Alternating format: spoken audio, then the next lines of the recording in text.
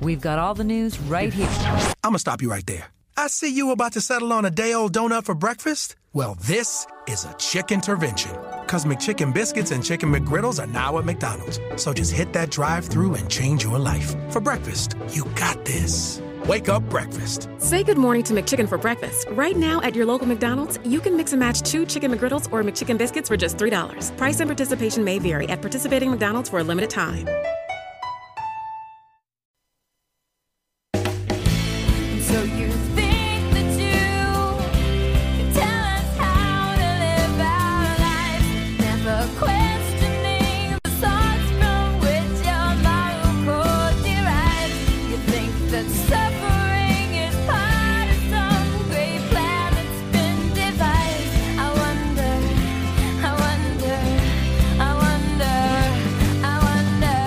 what will it take for you to start opening your eyes? I wonder. Hello, everybody. Welcome to the Atheist Experience. Audience participation. I'm Russell Glasser, and this is Phil Session. Hi, everyone. And this is live Sunday, February 4th, 2017. I'm your host, Russell Glasser, and I just said that. The Atheist Experience is a production of the Atheist Community of Austin, a Texas nonprofit educational organization dedicated to promoting the separation of church and state and the promotion of positive atheist culture. How are you doing today, Phil? I'm doing very well, very well. It's been a long day, but it's been awesome. So Great. Today we are competing with the Super Bowl. Whoa, the sports ball. Yeah, which is fine for people who listen to us on podcasts later, and also we've got full lines, so it didn't deter the kind of people who would call this show. Tracy was scheduled to host today, but she didn't because she is that kind of person who watches the Super Bowl, and we are not. So I watched the commercials on the halftime show. Yeah, on YouTube the next day, sure. And nothing wrong with you guys who watch football. I prefer esports personally. Nice. Let's see. And the last time I was on two weeks ago, or no, several weeks ago, there was a complete phone outage, which That's right. had us fall back on asking for people to tweet at us with a particular hashtag, and the audience really came through. We got a ton of hashtag tweets, and we were able to have a show. I'm not going to say it was the best show of all time, but I got to share it with all my Twitter friends, so thank you. Yeah, that was a very interesting experience. I was on the other side of the wall Yes. when that was going on, and it was pretty much, it was a madhouse. We were running back and forth, and we were trying to figure out what to do, and it was just, I'm glad it came together, at least in some form. I appreciate you guys doing all that work on our behalf. I just supervise, really. Yeah. And, we've been in the studio. At the board meeting today, we were discussing some things that we'd like to spend money on. Haven't come to a decision yet, but we're always looking to improve the show and the studio and the facilities. And so, of course, you're always welcome to donate if you feel the need to help out. And that's all I'll say about that. What's on your mind today? Well, I guess I was going to... coming up. I was going to go over the volunteer stuff because, of course, that's what I do. Sure. Here at the ACA for the most part. But this past weekend, yesterday on the 3rd, we went out with Austin, the Tree Folks, the Keep Austin Beautiful, and one of the divisions of the city of Austin, I think, is maybe sustainability. Perhaps we went out to go plant trees in Reed Park along the creek there. So we had a few ACA folks come out, some people that were former CFI folks as well joined us, and so that was fun. We planted about 750 trees along that creek out there, and so I'm sure I'll be scheduling another one of those in the future as they get more plants in the ground. Just this morning at 9:15, we had Austin Atheists Helping the Homeless, and so we were out there.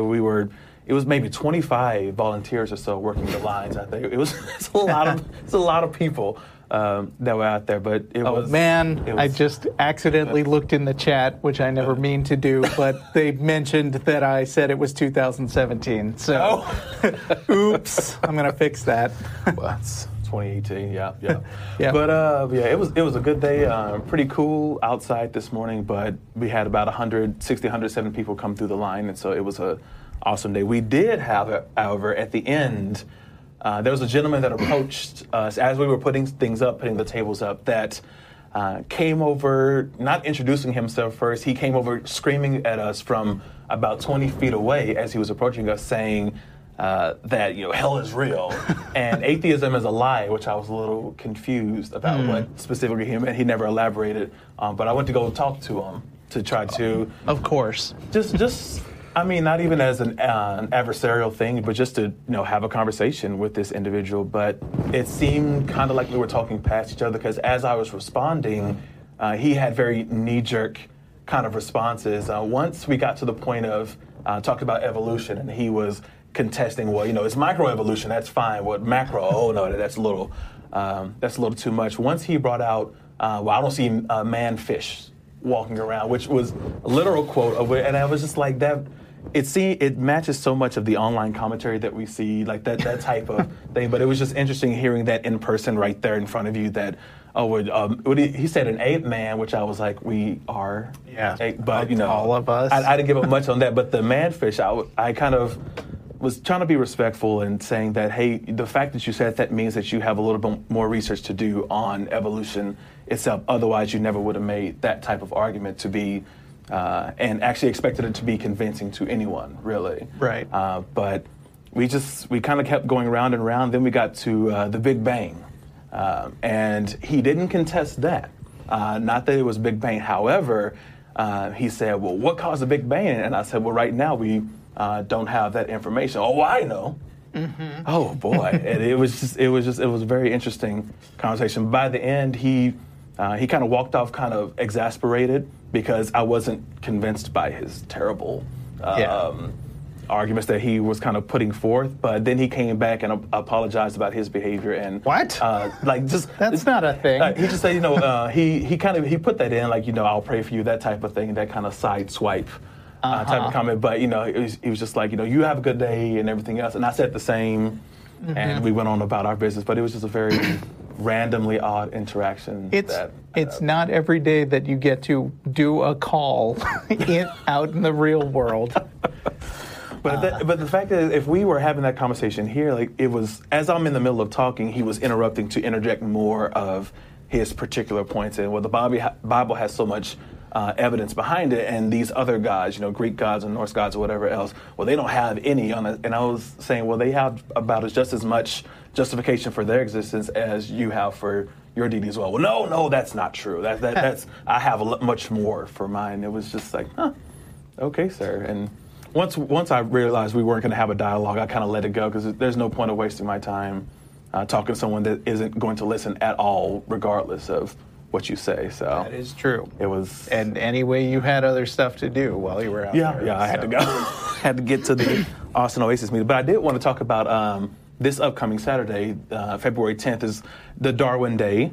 That's happening here in San Antonio. So the Center for Inquiry Austin is putting on their annual Darwin Day little celebration. So it's for families to come out there. They have activities for kids. Like last year, or it was either last year or the year before, they had things like digging for dinosaurs, for example. And I'm not sure if they're going to have it this year. I would love for them to do so. But last year they had a microscope set up and hooked up to a projector that looked at a droplet of pond water to actually see the organisms living and moving around in that water. I was just staring at that screen for 10 or 15 minutes, looking at all the different things. It was just fascinating to see them living right there. And they collected that sample.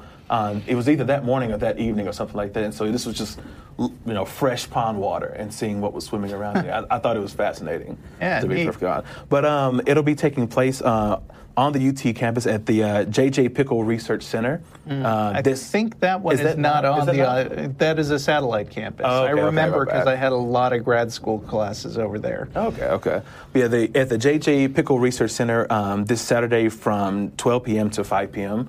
If anyone's in the Austin area would like to come out and come to that event. I believe it's free and open to yes, it is a free event.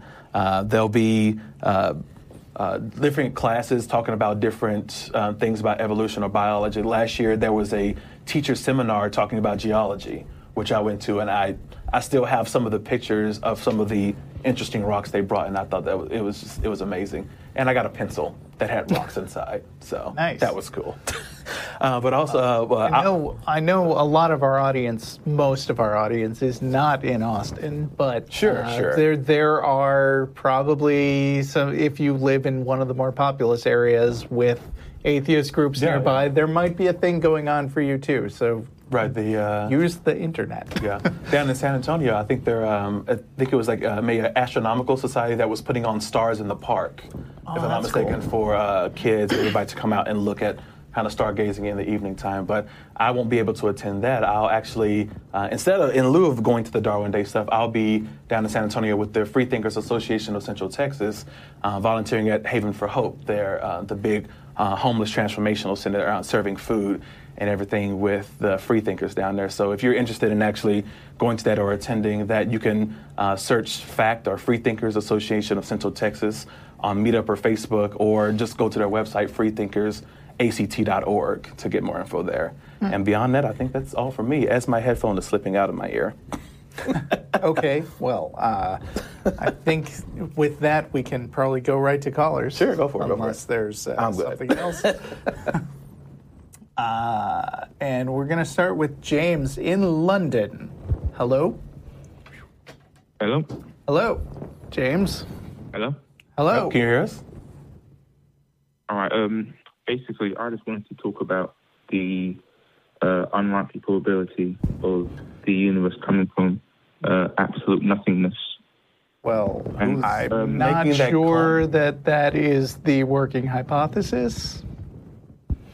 Well, back in the 70s, a couple of astrophysicists did a study on it, and the conclusion was that nothing existed before the Big Bang, and the Big Bang was simply made up of time, space, Wait, matter, okay, and energy. so in order to prove that the universe couldn't have come from nothing, you are citing a couple of scientists who said that the universe did come from nothing. Do you believe these scientists?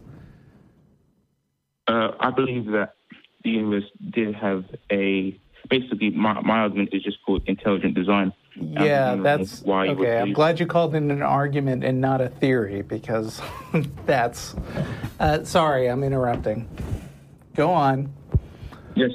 Yeah, basically, a lot of the time people call in and they don't have evidence for it. And they say, oh, just go to the gaps. But there is actual evidence for this theory, to be honest. And a lot of All people right. Hit me with it. Aren't as educated. Basically, if we know that the entire universe is made up of space, time, matter, and energy, and as of the birth of the universe, those four things existed, and they continue to exist till today, and before they don't, then whatever existed before it must be separate from those four things that I just mentioned. So if it existed... I feel like you're let's say piling on a lot of assumptions here. Right, with that hasn't been yeah. established, that something would need to be separate and apart from it. That's information that we don't currently have at this point. Right. And also, I don't think you answered because- my question, which was, why are you quoting a couple of guys who say the universe did come from nothing?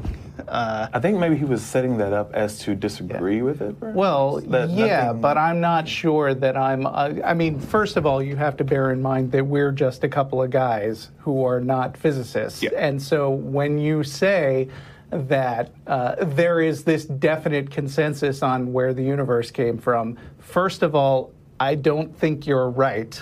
I mean, you know, I've read up on this, and I think there are a lot of competing ideas about what it might be, and I feel like I would have known about this if it was settled in the 70s. But second of all, I don't have the credentials to determine for sure what the state of the science is, and I bet you don't either. No, I'm just... because the thing is, these three astrophysicists were quite well known. One of them being Stephen Hawking. Okay. He came to the conclusion that that nothing, and I'm quoting this here, nothing existed before the Big Bang, not space, time, energy, or matter, nothing.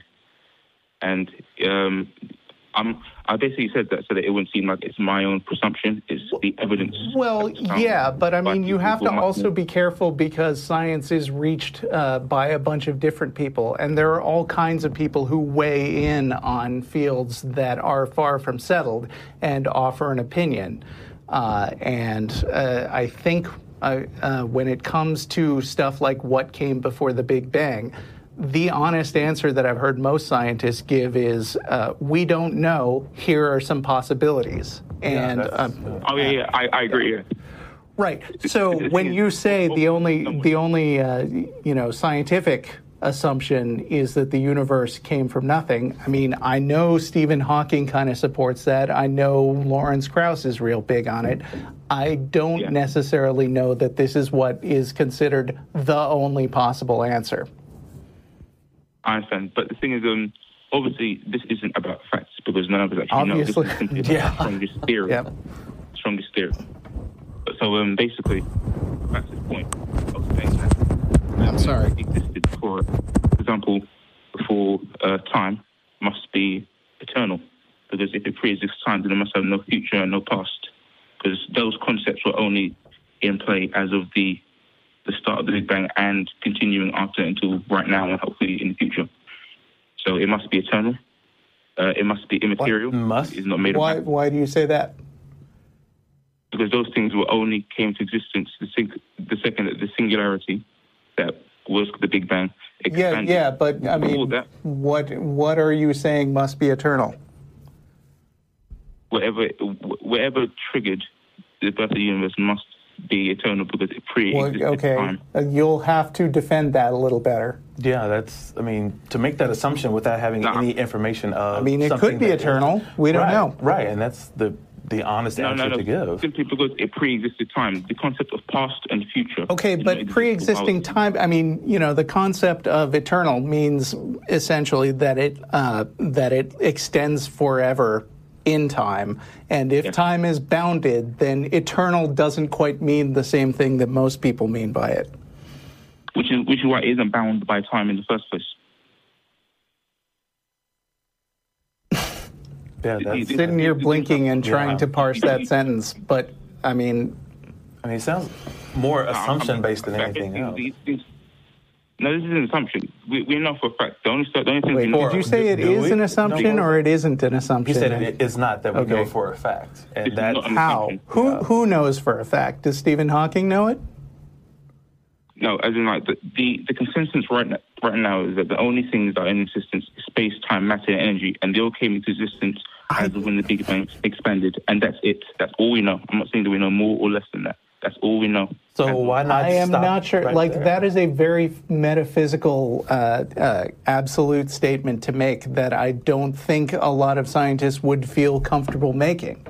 I mean, I think a lot of scientists would say, we only have methodology for observing space-time, matter, and energy. But I think once you get into realms of, this is absolutely all there is, and we know everything, and there's nothing else. You get into dicey territory that scientists aren't in a habit of making because there is no test to demonstrate that. Right. Yeah, but there is observable and repeatable evidence. Think about it. If you exist before a certain thing, for example, let's say you are in the Twin Towers and it's 1998. Obviously, we all know the horrendous event that happened in the early 2000s. Okay. If you're currently in the Twin Towers in 1998, you will not be affected by anything that will happen in 2000 and in the early 2000s when it was destroyed. So you're talking about the World Trade Center. An event because you perceive it. Yeah. If you're unaffected by an event, it's simply probably because you perceive it. Wait, say that again. If you precede an event, you're unaffected by it. Generally, yes, unless you're a tachyon. Logically, yes. I mean, yeah, but that's I mean, logic. Yeah, I mean, you're making statements that are absolute and final, but you're also acting like this is the way that scientifically it works when there are theoretical things about stuff that we don't quite know about yet, like tachyons, for instance, which travel backward in time. So, I assume that ultimately you're coming to the point that the only plausible explanation for something is a God existing. But if you're only going through, if you're only arriving at that conclusion via making assumptions that the things that we observe are the only universally true things, you would probably agree with me that we haven't observed a God at this point, or else you wouldn't be making such a convoluted argument, right? Observations prove things. I'm simply giving evidence to support a theory. This isn't about proof. This is the best theory. That's what science is all about. Okay, but on the way there, you're making a bunch of cases, you're making a bunch of statements that science is sure that there's nothing but this and this and this, or you're sure, or science is sure that the universe originally came from nothing, or we're sure that this thing is eternal. Yes, according to the evidence. Because there was no evidence to suggest that anything pre-existed the universe in terms of, like, for example, multi-universe. Yeah, but if we're going to talk about evidence, there hasn't been any direct observation of God either. Yes, that proves that isn't evidence. That's a fact. If you observe something, then it's a fact. I'm giving evidence to suggest this isn't fact. You haven't given any evidence yet. Maybe we could skip to that part. All right, yeah. Basically, if it existed, for example, before energy, we use energy. Right now, we can observe. This is observable and repeatable. We use energy to walk around. We eat food. We get energy from that. All living things need energy somehow. Even plants with photosynthesis. So whatever triggered the Big Bang must have, since it existed at a moment, if I can even say that, where energy was not in existence. It's self-sufficient. It doesn't need anything to exist. Because all things in existence need energy. You're doing this thing again where you're saying must have. No. All right, fair enough. It's a poor choice of words. This is simply according to the theory. This is according to the theory, so this is in fact. So That's more like a hypothesis versus a scientific theory. Yeah. No, it isn't a hypothesis. A hypothesis has no evidence. I'm using evidence that we know about the Big Bang to support my hypothesis to now make it theory.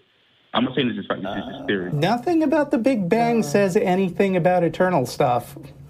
And that theory would come post-testing. I'm saying if it... Yeah, say yours, go on. I said that your hypothesis, you would have to go into testing of that hypothesis after a while and accumulate additional data points before any theory can even be established. And that's before all of the peer review and everything else that would go into that testing process. It doesn't just go from your hypothesis and you present what you think to be evidence, therefore you have a final theory after that. Can you explain that why the evidence I use being that the universe is made of space-time, energy, and matter, and whether it existed before it must, be whatever, eternal or whatever. Can you explain how that isn't evidence? Well, you haven't established that it must be, like, the word choices that you're using, it must be eternal. It must not be dependent on any of the energy that we have in the universe. The only thing that we have right now is we don't know what happened before that Big Bang. There's a lot of questions that still need to be explored. Maybe we'll actually get to understand them. Maybe we'll actually get the scientific ability to explore these things, but right now we haven't. And so your claim saying that, it must be this, or it must be that, seems a bit unfounded at this point in time. Yeah, of course. I mean, it must be according to the theory. Obviously, what theory? I don't know. What's it called? People that are more knowledgeable than me. Yeah. What theory are you talking about? Intelligent design. Wait. Okay, so intelligent design, I thought, was the thing that you're trying to prove. Now you're just saying, according to intelligent design, something must be eternal. That's not an argument. That's just saying, if you assume the thing that I'm trying to prove, then it's true. No, I'm saying that if you look at the evidence and you apply logic to it, if it precedes time, then it must not be affected by time. That's logic. Okay, so not a theory. No, it's just a theory. I have a hypothesis. Well, I mean, let's using the evidence that it has to back up. let's cut to the chase. Partly because I think the audience is probably getting bored. But so the intelligent design hypothesis, conjecture, let's say, has the word intelligent in it. What is meant by intelligent, and what does that have to do with something being the origin of the universe? Well, if you look at the way the universe works, like if I was to give a child a paintbrush and a pen, or I don't know, or something else, and tell them to make something, any child can make something. A child isn't necessarily intelligent, but the fact that the universe is made and it's been able to sustain itself so well, and the things that we don't even understand about the universe, despite we're the most intelligent creatures that we know of to date. Oh, so whatever made the universe must have been dumber than us, is what you're saying? No, because you just said we are the most intelligent creatures. That we know of, as in the facts that we know of to date. Okay. This is once again a theory or a hypothesis, as you said. It doesn't matter. We're not arguing words here. So wherever it was, it must be intelligent because it made the universe. In fact, the universe is so complex that we don't even understand it. I mean, well, I see complicated things with no clear indication of intelligence behind it all the time. Examples? You ever looked at waves on the ocean? Those are pretty complicated. Not half as complicated as the universe. We can understand waves. Okay. We can't understand outside of universe. But, I mean, is your idea that nothing complicated can happen without intentionality? No, I'm saying that considering all things you assume come from a state of, that's an assumption. I assume that you believe in Darwinian evolution. So all things. Well, I mean, that's got nothing to do with waves on the ocean. So, I mean, not everything comes back to evolution. Nor does it have anything necessarily to do with being an atheist. Yeah, but I'm basically saying that you believe that things go from a state of being simple to more complex. That's what you believe. And the more complex it gets...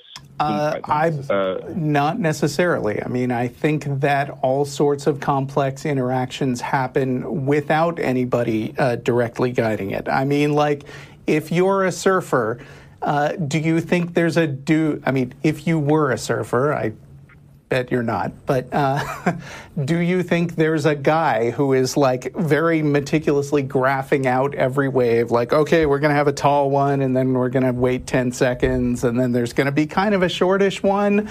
Like, or do you think that a lot of that stuff just happens based on the interaction of the physics of water? Well, we can predict, but not to that degree. So I would. So complex things happen without somebody directly planning out each step. That's an assumption. No, because like. So you do think there's a guy just like detailing what every water molecule on every point on Earth is doing at every second, is just carefully positioning each one of those atoms all the time? No, I don't. But so then you think complex stuff can happen without micromanagement? I don't think I understand your question. I don't understand your question. You want to take or? Yeah, I really, because he said that was an assumption. Like after you went through your wave example to say, oh, that's an assumption that this complex things can happen, but. Based on what you've said, your entire hypothesis is built on assumptions of some entity, appearing before the Big Bang, and it also is assumed to have these other properties as well. But at the end of all of that, you have an idea of what you have. But what were you planning to do anything more with that idea, or were you just content with leaving it as an idea, a hypothesis, never testing it, never going forward to actually proving it or actually substantiating it at all? Were you planning to just essentially leave it there and not do anything more? I plan to just leave it there because we can't test it. Even if it was somehow to if I know another theory came up that was even more Okay. believable than what our theory Well, had. We can't I test anything. think I'm perfectly happy to leave it there, too, I was because gonna say, we've been here for 20 minutes. Yeah, because there would be no justification for anyone believing it if you weren't planning, if nothing's going to move forward, if testing can't go forward, if we can't, do some more to flesh out that idea and turn it into something more, then that's all it essentially remains. That's all it really is. It's a story that you came up with, and it's like, it's cool, but that's not actually substantiating anything, let alone establishing the fact that a deity exists or a specific one. We can't test et cetera, it et out, cetera. but we can look at the evidence that's already there. Okay. Well, maybe you can call back with that evidence another Yeah. time. Nice talking to you. Bye. Whoops. Okay. Somebody called right Where back. were we? David in Florida. Hello. Hi, How are you? I'm good. How are you? I am also good. Doing well. Excellent. The only reason I called was to point out maybe what's is obvious is that not all children buy into Christianity. I was born and raised in Independence, Missouri. Both my parents were Christians because that's what you did. They were members of the Methodist Church. I had a heart health issue combined with an overly protective mother that prevented me from attending church until about, I'm not sure if it was 6 or 7 years of age. Wow. And when I did start attending church, the big picture of what they were talking about just seemed silly to me. It just didn't make any sense. Now, This seems like it would be used as a cautionary tale telling parents, make sure you get your kids to church right away. exactly, because my brother totally bought into it, and he started attending church in my mother's arms as an infant. So he is, to this day, a devout Christian. But there are people out there like me who, as children, for whatever reason, timing-wise, just don't believe it. They cast it aside as just nonsense.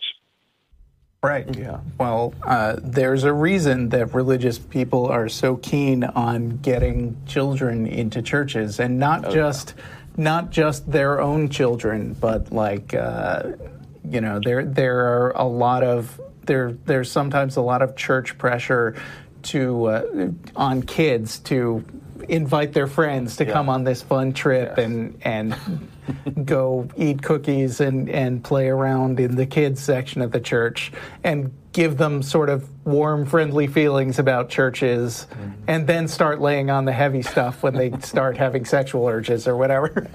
Comes much later. But yeah, that's Exactly. Yeah, it's definitely true. Like, that's me growing up. There were babies that cry in church, and people would take them out to the hall. But you're always a part of that. You participate in the Easter program and the Christmas program, and that's just something that you involve those kids in. But to your point, yeah, I mean, kids that aren't indoctrinated into that belief, they may or may not adopt that belief. By the same token, people that have been secular all their lives can also fall into that into a belief system like that. Anyway, people are convinced of things for different reasons, and whether those reasons are good or bad is something that can be evaluated. But someone that is secular all their life can still, become a believer later on in life just because they felt that they were convinced by, something that happened in their lives or an experience that they had. So, it's a widespread thing. But in your case, it was the other way, where you weren't indoctrinated, and then when you were brought to that scene, you thought it didn't really make sense. And I think that's true for a lot of people, but I don't know. It's an interesting thing. Well, may I mention one other incident? I was buying some items from a preacher, and a Christian, and he had just turned atheist. And he loved to spend lots of time with me talking about all the details in the Bible that caused him to become an atheist. And it always struck me as being odd that he just couldn't see the big picture about how the whole thing was nonsense. But I guess for some people, it's important that they get bogged down, in my opinion, in those details. I didn't need to do that. It just didn't make sense. Mm-hmm. Yeah.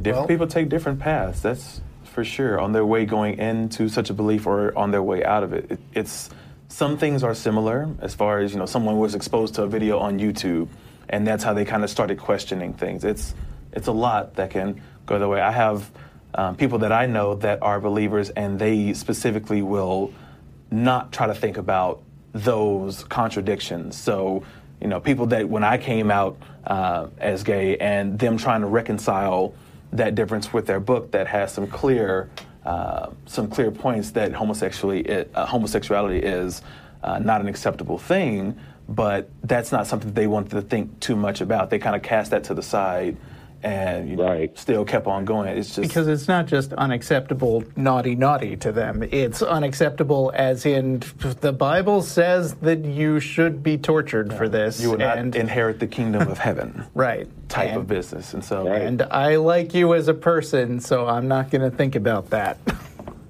Judge is the sin, not the sinner. It's like my favorite expression from Christians is, I love you, but I hate your sin. Yeah. I mean, what an incredibly nasty, mean thing to say to anybody, Yeah, especially it's when like sin saying to them, I like you as a person, but I hate your religion. How would that go over? Yeah. I mean, especially when it comes to orientation, when you say, well, I hate the sin, but, I love you, but I can't stand that part. And it's just like, well, that is me. Yeah, that's a thing. That's the way. But they'll say, like, homosexual, the lifestyle. That's what it is. It's that lifestyle. So as long as I'm celibate and don't act on it, then we're all gravy. Otherwise, otherwise, how dare you? Thank you, fellas. I appreciate your time. All right, take thanks care, for David. calling. I'm a little disappointed. We had someone on the line who was identifying as a biblical deist, and I really just wanted to ask him what that means. What it was. We were talking about that before the show started. I was very curious as to what biblical deism, what that actually meant. Yeah, because like deism, and we looked it up, I mean, to be sure, because we think we know what it means, but it's specifically believing in a creator who does not intervene in the universe. And that seems real hard to square with what the Bible says, unless it's all so metaphorical that it's pretty much meaningless. Yeah, so that was just...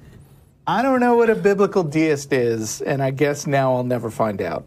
If you can... Very sad. Put a comment on Free Thought blogs or Facebook or something that kind of breaks that down a little bit as to what that specifically refers to, because I really want to ask that question.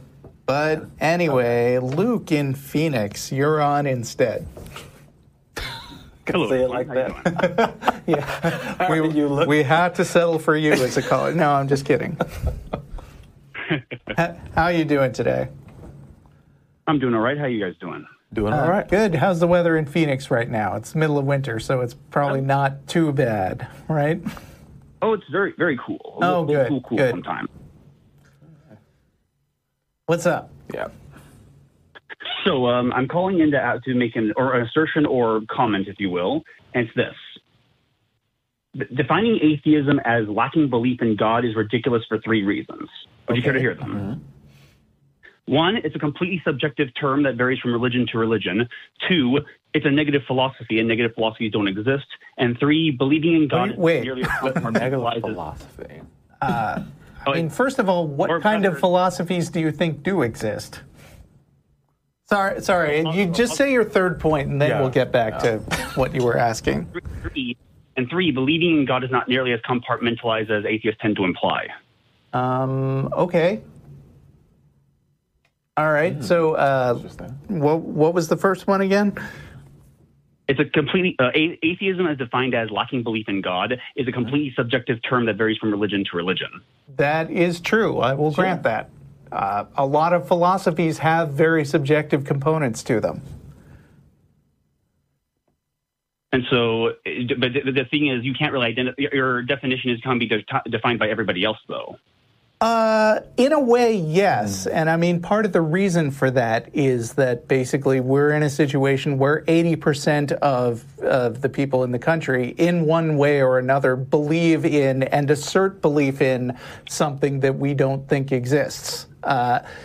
And not only that, but are often on the record saying that if you don't believe this thing, then you're a bad person. You can't possibly understand the difference between right and wrong, et cetera, et cetera. Under normal circumstances, if I said I define myself as a person who doesn't believe in yellow unicorns or whatever, I hate to get all cliche, but that would not be an interesting statement, that it wouldn't be worth saying. But as a way of contrasting with a popular belief, it does make sense in that sociological way, don't you think? And what do you mean? Well, even today, the same person I was talking about earlier in the show, the one that came up and berated us at our table at the end of the Atheist Helping the Homeless giveaway, one of his spleels that he went on is, why do you, because I had on the Atheist Community of Austin shirt, and he was wondering, well, why do you, you defining yourself as something that you don't believe in, why are you even doing that? Shouldn't you just, not have any label at all if that's what it is? And as I told him, that we're here in Texas, Austin is a little bit unique in that being more liberal, but if you say that you're an atheist in the wrong part of Texas, you get looks, you can get violence thrown back at you, whether it's verbal or physical. There's a lot of what can happen. And so saying that you're an atheist here in the U.S. really makes a point and makes a difference. We've had a lot of people that come up to our table, either curious about why we're out there. If we were a church group, no one would come up to our table and say, hey, so why are y'all here?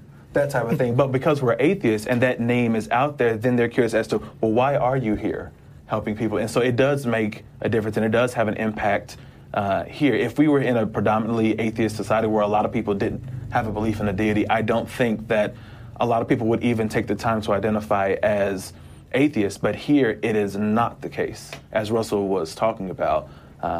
It really makes a difference in the way people treat you, the way that they look at you, and the preconceived notions that come with it can affect you in your job, in your life, in your running for political office. It can have severe detrimental effects. So it's a large component here. Let me give a slightly less charged example. At the beginning of the show, I mentioned we were both willing to be here because we don't care that the Super Bowl is on. A lot of people might say that's not even worth mentioning, but because the Super Bowl is a giant national event that's happening right now, a lot of people might be surprised that I'm not watching the Super Bowl. Nobody would be surprised if I said, I haven't seen Westworld. I hear it's a cool show, and I haven't seen it, but I think more people haven't seen Westworld than have, so that's not an interesting statement. Saying, I don't care about the Super Bowl, again, no problem with people who do like football. Sure. But that makes me something of an oddity in some cultures, and it's a worthy point to bring up, like atheism. So atheism isn't actually a position, it's simply the negation of someone else's position. Not necessarily, I mean, correct. It's a definition, more so than anything else. Yeah, definitionally, the notion of atheism is not necessarily a whole basket of positions. Mm-hmm. Now, in practice, are there a lot of common themes that atheists tend to sort of congregate around and discuss? Yeah, a lot of them are really interested in science. A lot of them are really interested in the separation of church and state, or maybe the specific ways that oppressive religions hold people down. Lots of atheists talk about the problem of fanatical Muslim terrorism. But it's not a technical requirement of atheism. But the the problem with that is that if your only position is the counter to another position, you don't really have a position yourself. Well, that's not true. I mean, my only position isn't that, because I'm an individual with a whole bunch of positions. But if I came up to a random person on the street and I said, and he said, I'm an atheist, I probably would not jump to a conclusion like, oh, you must hate Donald Trump. It may be likely, but it is not necessarily true, because atheism isn't a position specifically about politics. Yeah, it answers. I look at it like an adjective that answers one question. It's one of the descriptors of me. But as far as how I live my life or the way I interact with others, I subscribe to secular humanism. There's other facets that I have. So asking the question of, are you an atheist? It answers a single question as far as whether I believe that a deity or deities exists, which is currently not. And that is all it answers. Beyond that, it's not a lot of other baggage for me. But different people look at it in different ways, but that's the way that I look at that term. Right. I'm also a computer programmer, but if you criticized me for saying, well, computer programming doesn't answer deep philosophical questions about why you're here, first of all, you'd be technically right, and second of all, but so what? Right. But there's not a lot of people walking around saying they're programmists. Right. That type of thing. It's not... Because most people don't program, so it's not a big deal or a surprise. If you were a person who didn't have a smartphone or didn't even know what a smartphone was, though, that would be weird right now. It wouldn't have been weird 20 years ago. Lots of judging would happen. No, I'm not. I know quite a few people that avoid smartphones. Yeah, and I know people who brag, I don't have a television set. I don't think that's a brag-worthy thing.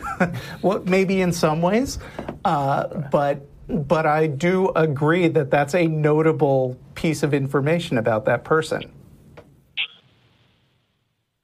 Well, actually, what was said earlier before actually connects to the third point, which is believing in God is not simply what you do in one particular dimension, because God is a multifaceted concept that touches on every other topic. Mm-hmm. Depending on the belief system, I suppose. Well, do you know people who believe in God? Can you think of two people who believe in God who have completely different outlooks on life? Sure. Yeah, so I can think of lots of atheists who have wildly different opinions from me. It is true that atheism is one dimension which feeds into your opinions about other things, but does it fully define it? Not really. And neither does belief in God. But that's the thing, though, because I was going to get the point, because you're saying that your atheism doesn't actually inform those other positions. Does atheism inform anything? It does. It doesn't really have a connection to anything. I'm not saying it doesn't have any connection to anything. I'm just saying that it is not as all-encompassing as you seem to want me to say it is. Well, that's why I'm asserting that defining atheism as a lack of belief doesn't make any sense. Okay, what else should it be? Well, what I've always understood is that atheism is the belief that God does not exist. Not necessarily. Why not? Well, some can hold that position, but not every atheist does. It was the lack of that being attached to the front of theist, modifying that definition of theist to say lack of belief in a deity or deities. That's all that was, in all honesty. Well, the A doesn't... Well, actually, to make a good example of this, when you compare muse and amuse, it means to think and to not think. But if atheism would be belief that God exists, belief that God doesn't exist. I'm sorry. What was that? The A in amuse is not a modifier. Just because just because the words have similarity doesn't necessarily mean they're related to each other. Yeah, it would be one of the prefixes, like atypical or asymmetrical would be more comparable examples of adding lack of. Asymmetrical means not having symmetry. Lack of. Yeah, but it doesn't change. It's asymmetrical and symmetrical about definitions of what shapes are. It doesn't mean that the shape isn't there. Nobody said that. Right. What? But we could connect this back to atheism and theism. It only makes sense for atheism to be the belief that God doesn't exist as opposed to a lack of belief in God, because from the Christian perspective, everyone who's not Christian lacks belief in God. Oh, so Jews lack belief in God. Yes. Well, I think Jews would disagree with you. I mean, they are theists in the sense that they believe that God exists. From the Christian perspective, since they don't believe in Jesus, they don't technically believe in God. I mean, what I think is interesting here is that you want us to go with you to this point of view that that we shouldn't use certain definitions in certain ways. But it seems like the place you want us to follow you all the way is the idea that every definition should match the position that makes you comfortable. I mean, you and some Jewish guy are welcome to hash it out about whether the Jewish guy actually thinks God exists. But I assure you, you're not going to convince the Jewish guy that he is rejecting the notion of God, because he would say, I totally believe in God. He's wonderful. He's exactly what he said in the Torah. Mm-hmm. And you know, this seems like I mean, if I could go back to something you said earlier, this is a very subjective way of trying to suit every definition to your opinions. This isn't a matter of my opinion, it's a matter of consistency, that the definitions should have consistency with each other. Okay, so what about a Jewish guy talking about God? Who are you to tell him that he is an atheist? I'm not saying he's an atheist. I'm saying he's a theist who doesn't. I'm saying he's a theist who doesn't believe in God. Yeah. How can he be a theist if he doesn't believe in God? No, he believes that God exists, but from the if Christianity is true, then he's technically not believing in God. He just doesn't have the right God. Is that what you're saying? Right. So you would... So you think Jews are atheists? I mean, according to the definition that we have, which doesn't make sense to you. That's why it doesn't make sense to me, because that would mean that Jews are atheists, but I don't view them, but they're not atheists. You're right. They're not, because not everybody agrees with your definition about what God is. And it's weird for me to be in the position of trying to stand up for people with different religions, but I think maybe you're just being a little too narrow in what you want words to mean, and you don't get to decide for everybody. But the words have to make... You agree that definitions should make sense and connect with others, don't they? Well, sure, but if there's a person who just refuses to work to understand the meaning of something, I don't think it's everybody's job to try to make things palatable to everybody. But shouldn't you try to pursue meanings that actually are connected to reality or have a greater context than just your subjective terms?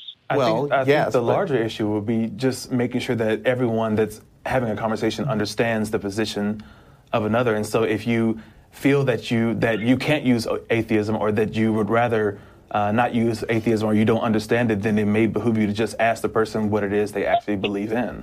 Right, because words ultimately are symbols. I mean, words don't have any objective meaning. A word in English could have exactly the same sounds as a word in Korean, but in Korean, the words that I'm saying might be incredibly offensive and describe some extremely obscene act. Words are invented and used by people. And if you are having trouble with the way somebody is using a word, I think the right thing to do at that point is ask, what are you trying to say? Tell me in another way. Because I think that getting hung up on what word people use for a specific concept, to me, that's less important than trying to understand what they really think. Well, that's why I'm talking about it, because saying that atheism is simply a lack of belief in God doesn't actually tell me about what you think. It tells me just what you reject. Well, now I've explained a little better how a lot of atheists use the word atheist. And so maybe this will make it easier for you going forward. It's not, but it's not making it easier because that's not a real definition because it's still subjective to everyone else's definition. You tell me that it's not a real definition, but you try going to a Jew and saying you don't really believe in God and see if you are making yourself more clearly understood or not. I mean, this ultimately comes down to whether you're willing to understand and listen to what people are trying to tell you. Well, I understand what his position would be. His position would be that he does believe in God, but he should rightfully say that I don't believe in God because I don't believe in the true God. But I don't think he does say that. And I don't think a lot of Christians, I mean, a lot of Christians will even say that Muslims believe in the same God in a way, which I'm not going to get into because this call has already gone on a while. But, I mean, a lot of Christians do think that. Well, yeah, I would say they're wrong, but thank you very much for trying to offer me the definitions. And that's what I'm saying to you about what you think about the word atheism. Thanks anyway, but okay. It didn't help, but thanks anyway. All right, thanks for your call. Yeah, I think, see ya. Yeah, if it's hanging you up so badly that you can't progress in a conversation, then yeah, I would say if you can't get past that, then actually ask another question. Get a better understanding of what someone's position really is. If that label isn't doing it for you, or you can't get past it, then figure out some other way to communicate. That's what it's really trying to do, is making sure that you have effective communication with others. So figure out the best method to do that for you. I'm not sure. Yeah, and I mean, I really don't find it useful to have conversation or really long, drawn-out conversations with people trying to convince them to use one word and not a different word. Like, if somebody tells me I don't use, or I don't think that word, or I think this word means so and so, then sure, maybe I won't use that word around that person because he seems to be deliberately misunderstanding me. But that doesn't mean that the word in general is not helpful in communicating a certain concept. Especially with other people that actually understand it, the way that you have. But anyway. Right. Anyway, who's next? People are complicated. That's the lesson. Hello, Michael from New York. Oh, yeah. Yes, hi. Hi. Wow. Surprise. Yes, hi. I thought that you wouldn't pick my call. I'm an atheist. That's okay. We go for a balance. We allow you people here.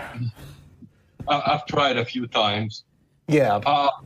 Anyway, I think I'm gonna go for proving that God exists. What? Okay. Okay. Wait, you just said you're an atheist, right? Yes, and I'm starting to change my mind. I'm waiting for a punchline now. Does AIDS exist? Wait. I mean, does tyranny exist in the world? Do bad things exist as a concept, as an idea? It's very malignant. Those are different answers because AIDS is a virus that has a physical manifestation, and tyranny is sort of a concept that gets overlaid on a social construct. But I would say that tyranny exists. We define it. We establish that definition and refer to it. And does someone's mental actions. illness exist? Does what? Mental illness. Sure. Yeah, so far as we can observe. And these things have like real consequences in our lives. Therefore, I think God does exist. If all you mean to say is that God exists as a concept in people's heads that influence their actions, then sure. But if you're going to say that because people believe this external thing, then that thing actually is what they imagine it to be, I'm going to say no. Well, scientists were executed for in the name of God. Does that make God not real? I mean, it was very real to them. Well, they could attribute it to anything that they want to, but that doesn't necessarily lend any substantiation to a deity actually existing. Yeah, and I'm going to refer you to my earlier answer on tyranny. I mean, tyranny combined with the belief in God caused those people to die.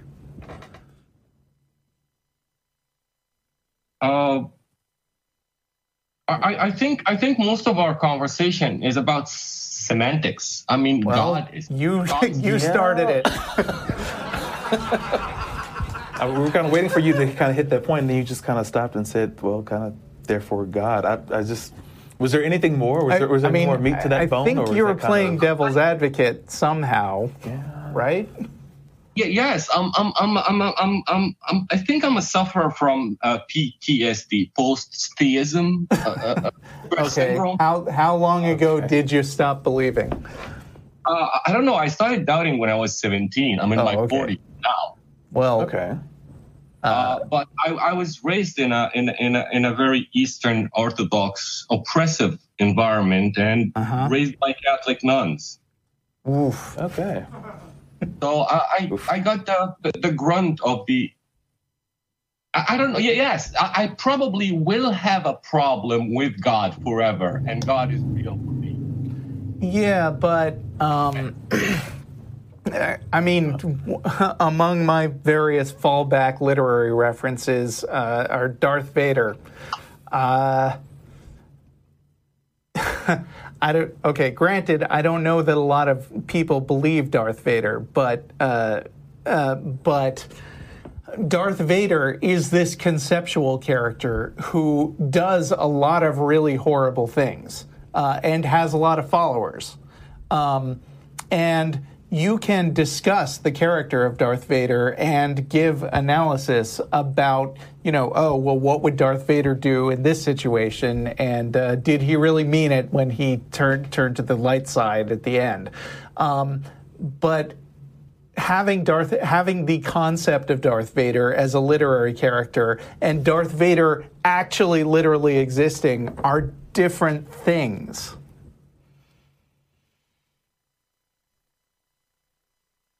Oh, got real quiet. You know what I mean?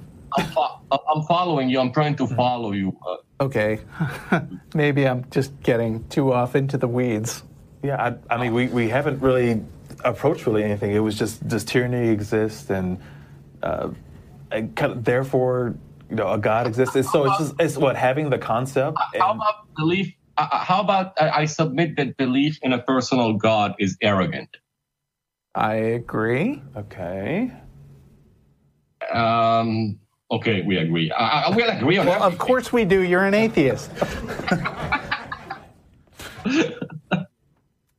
But think about it for a second. I mean, we're realizing that we are about 1% more intelligent than apes, than our next cousin or something. I think. Well, I want to stop you because I feel like there's more to it than that. Because I mean, I feel like the number 1% is just a butt pull. But even then, even if the difference is relatively small, I think another thing that's happened is that we have a big foundation of past written knowledge to build on, and knowledge tends to be cumulative. Yeah, I will talk about the.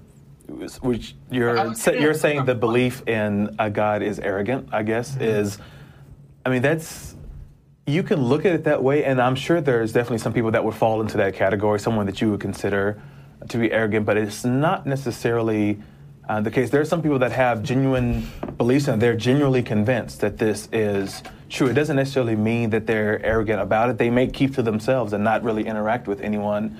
But it doesn't necessarily mean that because they have a belief in God, they're arrogant about that. They may have been convinced by bad reasons or something that they consider to be valid when, if that same evidence was given to someone else, they would say, that's garbage. I'm not going to believe it based on that. So I would refrain from that a little bit, even though there's some people that I would definitely think fall into that category of being arrogant about their belief in their particular deity. I really think that where they come from is irrelevant because Where who comes from? The people that believe? Yes, they come to the belief out of a supernatural experience or out of a. It does not matter really where they came to the belief, but once somebody came to the belief and they're so militant about it, I think the experience of God becomes real around them. The experience of God can become real. That doesn't make God real. Well, they start seeing things and may adapt it to their particular belief system. So they think they see God when we get that lovely moniker about look at the trees. Right. Because they interpret that as God, whereas someone else would look at it and see a tree, for example. But, I mean, I could see definitely people putting it through that lens, but... Yeah, and I mean, let me put it... to put it another way, like people... have subjective feelings about all kinds of concepts, but the reason that science exists is to try to coordinate all those different ideas and try to come up with a standard by which we evaluate things as conforming to the real world or not conforming to the real world. And if concepts are the same thing as reality, then, or have the same sort of existence as reality, then there is nothing to compare it to. So you could be a person who believes in Darth Vader, and I think that a scientist appropriately would not say that your belief in Darth Vader isn't real, but Darth Vader himself is not real. Mm-hmm. A fictional character. Yeah. That was your last caller, actually, who said that your atheism is a non-starter as a position. Because, I mean, if I told him that I believed in a flying spaghetti monster, he'll tell me I'm delusional, and I would turn the table right back. I do not share his delusion. Therefore, I am well as I was born. Babies are born atheists. Mm-hmm. They have no faith, and we cannot call babies just. It's a non-starter position just because he does not believe in God. Right. Okay. His argument was a bit silly for I. Okay. Well, I don't know if we cleared anything up for you, but I mean, if you were just looking for responses to what you were saying. Any pointers on recovering from post-deism stress syndrome? That's another one that is parallel. I got into the deist for a while too. Oh, deism. Yeah, so did I. That type of spiritual. Oh, it's something that's out there. I could read that on you, man. I could read that. I'm sorry. I could read that in your tone, in your voice. Mm-hmm. I could read that you've been there. And that's okay, that's interesting. Okay. Spiritual area. But yeah, that's just my transitioning from identifying as a Christian to spiritual but non-religious, and then to the point of, there's just something that kind of started everything, and it's kind of just out there, to not believing at all. That was my kind of a quick reference take on my experience moving all the way out, not to get into the meat of it again, because I've already explored that on the show enough.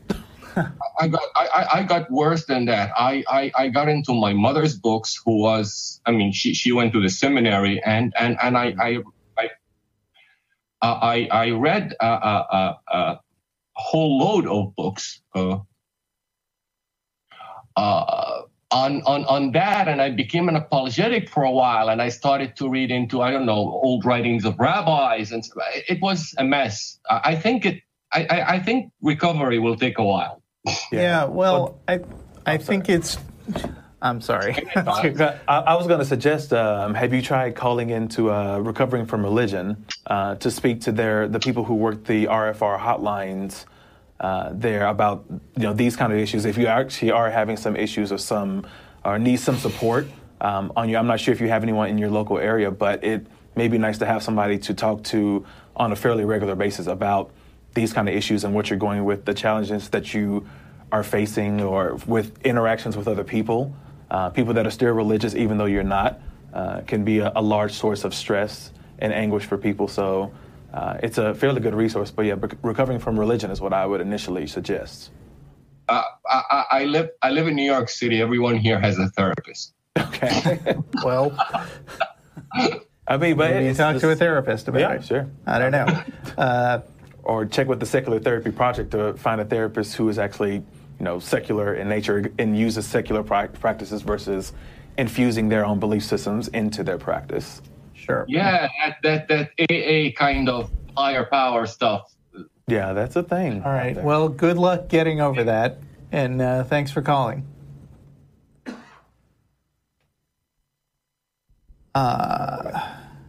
Right. Wait. No. It's Christian. Okay. Yes. Hello. Hello. How are you? I'm good. How are you guys? Fine. Doing well. I see you're here in our lovely state of Texas.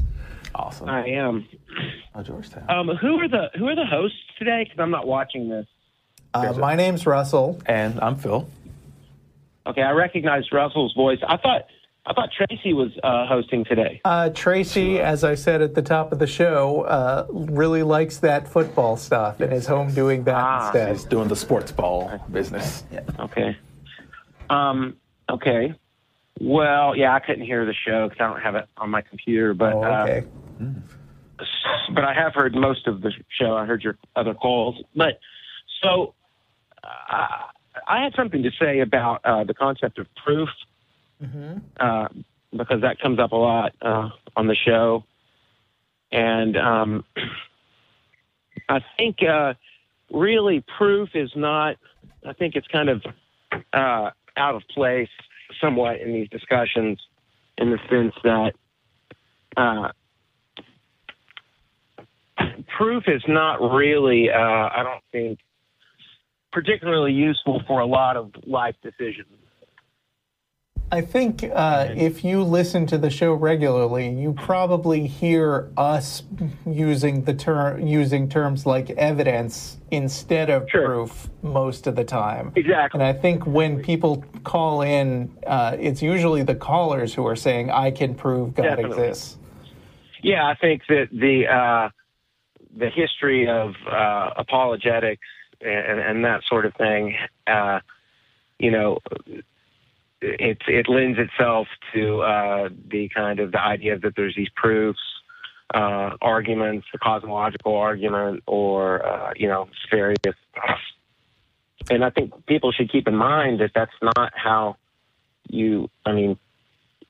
proofs are better for things that are where you set up the rules in advance, like mathematics, where you can have postulates and you don't have to establish those. You can just set them. You don't have to prove them. I think I kind of agree with you. In fact, like I've often made the observation that proofs of God, like the first cause argument or whatever, tend to be not so much scientific demonstrations in terms of trying to observe the real world and make sense of what you see there, but just proofs in a vacuum where you try to fiddle around with your definitions until they say a thing that you like, and they would continue to be just as valid or not valid regardless of anything that you actually observed out there. Like people try to say, oh yes, everything has to have a cause, and then they try to make sort of a logical argument that that kind of does an end run around the need to observe things that support what you're trying to demonstrate. Yeah, and I think atheists too, if they're educated on the topic, aren't trying to. You can't prove a negative, and they're not trying to prove that there's not a God. They're, looking at it from the opposite direction of, putting the burden of proof on the other person, on the opposing argument that there is a God. Yeah, that does happen a lot. Yeah. So, but I do think that you still have to, I don't think religious people should be discouraged as long as they shouldn't be discouraged by the fact they can't make a proof. I mean, I think that they should, you've got to look at the evidence. You've got to try to be honest, and then you have to be honest that you are looking at all the evidence and that you're taking arguments. Yeah, but I think seriously. here's where we maybe do differ a little bit, which is that I think that theists tend to have extremely low standards for arriving at the conclusions that they want to arrive at. Like, for instance, I've had a lot of conversations with theists where they'll fall back on either, well, that's just my faith, or the Bible says it, and therefore it's true. And I think those are both real flimsy reasons to hang on to a specific position, especially faith, which is, to my mind, basically an admission that I have no reason whatsoever to believe in this thing, but I really want to, and so I'm going to stick to it. And I think that in a lot of cases when theists talk about things like evidence, the conversations that often follow are just them basically flailing around to fit something that we do know is real, and say, oh, and therefore, because of that, I say God exists. Yeah. Right. I would actually love for more Christians, like kind of what he was saying, to start taking a look more so at the evidence and being honest about it with themselves. That's what kind of led me out of being a theist. It was researching old copies of the Bible and looking at the site where I could switch translation. Like even if I isolate a single verse, go to a different translation to see what that verse was in another book, that type of thing. And I thought it was fascinating when I was looking at that, because I saw how much change was happening over time. Sure. And that's what led me to start questioning, well, the book that I've grown up with, the King James Version specifically, is what I was it's like one of the least reliable translations in a way. That's all we had in our church. Gosh. But it started recognizing that there was differences there is what kind of led me out, and being honest that I do see these differences in these translations over time, and that there's been a lot of fingers in the cookie jar, essentially, as this Bible has gone on. But, I actually would agree with you, Russell, on that. I would say that was also something we agree on, is that most Christians do kind of rely on flimsy arguments because, I think that the idea that somebody is religious is sometimes an indicator of, religion itself is not something that develops, and I don't necessarily see this as a criticism. It's not necessarily something that develops out of critical thinking. Okay. So it's understandable, especially anybody who's going to be contending it and who's going to have a problem with the fact that you're an atheist. that right there is probably a sign of a certain amount of insecurity. A lot of the callers who call into this show, I was listening to some shows this week, and it sounds like a lot of them, it sounds like it's the first time that they've ever even considered any of it. Oh, for a few of them, it definitely is. In fact, I remember a couple months ago, this teenager from Lebanon or something called in, and he was just kind of he wasn't really calling to argue for Islam, even though he was a Muslim, but mostly he was just surprised because he'd never heard of somebody who didn't believe in God before. So it's definitely true that there are some first-timers. Yeah, and I think that but I don't think they should be. What's happening is they're kind of being it's hitting them in a kind of a sudden way because they haven't encountered it before, and it feels like a big defeat to them because, but it's almost, I think proof is a little bit of almost like a straw man for these people because, there's a guy on TV saying he doesn't believe in God, and that I can't prove that there's a God, and they kind of take to the challenge without really considering, you know, and then I think after that it feels like a big defeat to them. Whereas, I mean, it's really not an important issue. I mean, I don't think proof is an important issue on something you're trying to believe with something like religion, which has historically regards things that are kind of somewhat intangible. I mean, the idea of people not believing in God and not having faith, it goes all the way back to, you know, so stuff like that in the Bible. It'll say there's obvious reference to people who don't believe it or think that it's foolishness, or because there's never been an ability to go into a room and find God, or to go to a place. But that's not what the Bible says, so I don't know if I agree with you that people have always thought of it that way. I mean, I feel like now a lot of people think about the Bible as, a lot of them just say, oh, it's a lot of metaphor, it actually means such and such. But the Bible stories are very specific and very detailed, and they say, this happened and then this happened. And I think if you go back to a historical context, you'd actually find a lot more people who originally just believed that the stories in the Bible actually happened. Absolutely. And in my opinion, I think some of them did happen. I don't necessarily think all of them happened, but I do think some of it's a historical reference to, things like the Babylonian captivity, or, there's certain things that may or may not have happened. I think that actually is considered by historians to have not happened. No, the Babylonian captivity? Wait, Babylonian captivity? Wait, I'm thinking of the Egypt stuff. Right. The Egyptian captivity is Okay. But sorry, wrong story. But it doesn't matter, I guess. Right.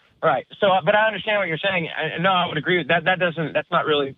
Maybe you misread what I meant by that. There's definitely in the Bible it says, God parted the Red Sea or the burning bush, and that these things actually happened. What I'm saying is that along with that, even though there may have been people, Hebrews or whoever living, saying this is God and he's real and this stuff happened, I still think that it was an idea also that there were other people who didn't believe in their gods. In other words, they had to deal with the Romans who thought that their gods were nonsense or they weren't real, or if you look at the thing with Job, the whole idea of Job, I think, was that Job would, lose his faith or turn his back on God. So I think the idea was there, that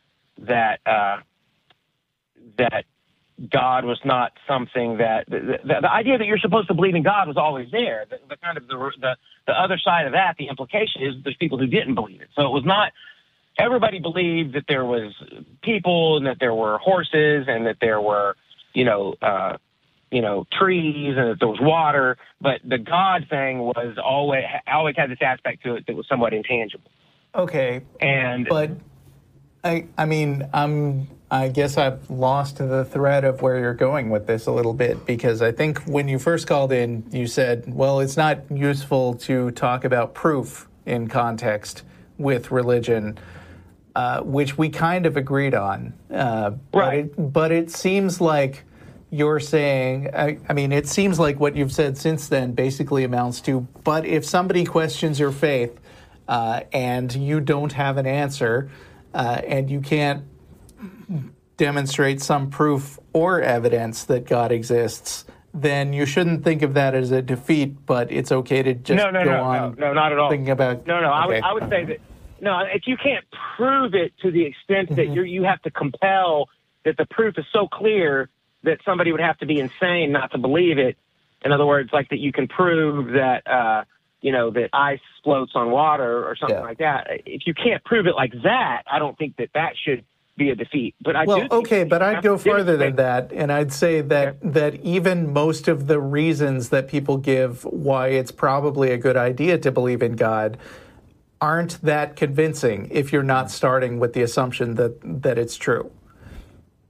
Okay. Well, I would disagree with that. I think some of them are. I think there's a lot of different people who encounter it different ways and have different experiences. I think that people go from There are people who are raised completely as unbelievers who become religious. And there are people who are raised in devout religious Certainly. communities and say, this makes no sense, I'm done with it.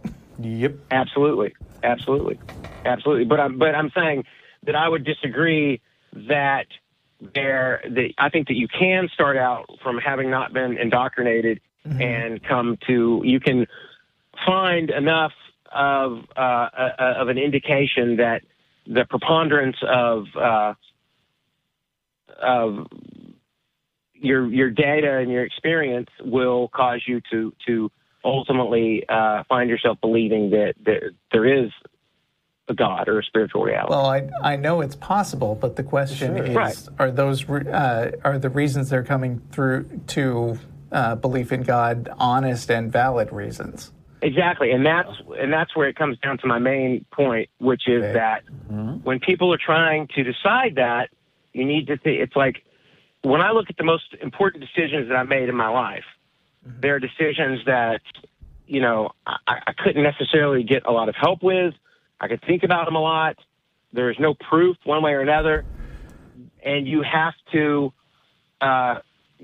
be willing to be honest with yourself. I mean, you have to be. For instance, let me give you a good example. In other words, so a common thing. Well, we're almost out of time, so I think if you're going, it would be better to wrap up what you're thinking instead of starting in a new direction. No. This is kind of wraps it up. So I think that if somebody thinks you need to know whether you're wanting to believe in life after death because you're afraid of dying, you need to be able to say, well, whether there's life after death or not, do you think that there is a God? Do you think there's something behind all this, and what makes it go? Do you think there's a spiritual reality? You have to. Only you can know whether you're being honest about those things. Okay, and I believe none of that. Yeah, but so where does that leave us? You have to establish that. Where does that leave you? It's where does it leave any individual? I mean, it leaves me. I'm a believer. You're not, and so. But I think that people who are taking these ideas into consideration need to keep that in mind, because I think that they need to not take one way or another. Atheists also. I mean, there's atheists who.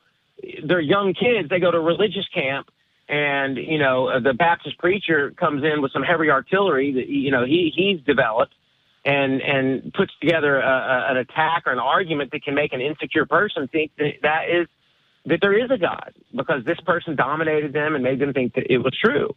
And I don't think that person should feel defeated by what appears to be a truth either. That you should take your time with it and ultimately just be honest with yourself about what you believe. Well, I can't really disagree with what you just said. I feel like we could have disagreed if we'd gotten a little further into why you think there is a God, but I think that's not the conversation you wanted to have today. Or even the thinking about the afterlife thing. It's not something that comes to my mind, because it's not... until we substantiate that a afterlife actually exists, I'm not going to sit here and live in fear of, oh my goodness, where's their afterlife? It's, why would I be afraid of something that hasn't been substantiated yet to exist at all, or even shown to even be necessarily a possibility at this point? So, absolutely, I agree. No reason for me to fear that at this point. Anyway. No, there's not. But people are afraid of death. People are just afraid of not existing. Yeah. Oh, sure. Well, it's nice to have found so much common ground with you. Yep. All right. Still think you're wrong about the God thing, but that's the way it goes. Right back at you. Right back at you. All right. Got it. I'll probably talk to you another time or something. Awesome. All right. See ya. And that's our show. Did we have any interaction? Did you see anything from them about the host audience questions or anything like that? There was nothing. Oh, I keep forgetting about that, and I'm sorry again, Eric, because I know you really like doing that, but we're out of time. And thanks, everyone, for tuning in.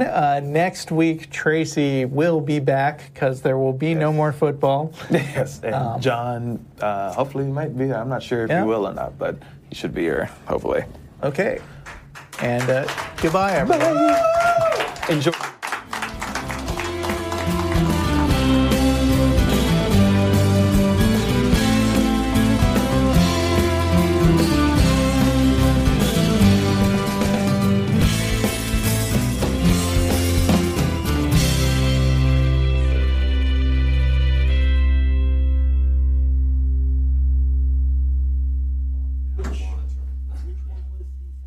The second call was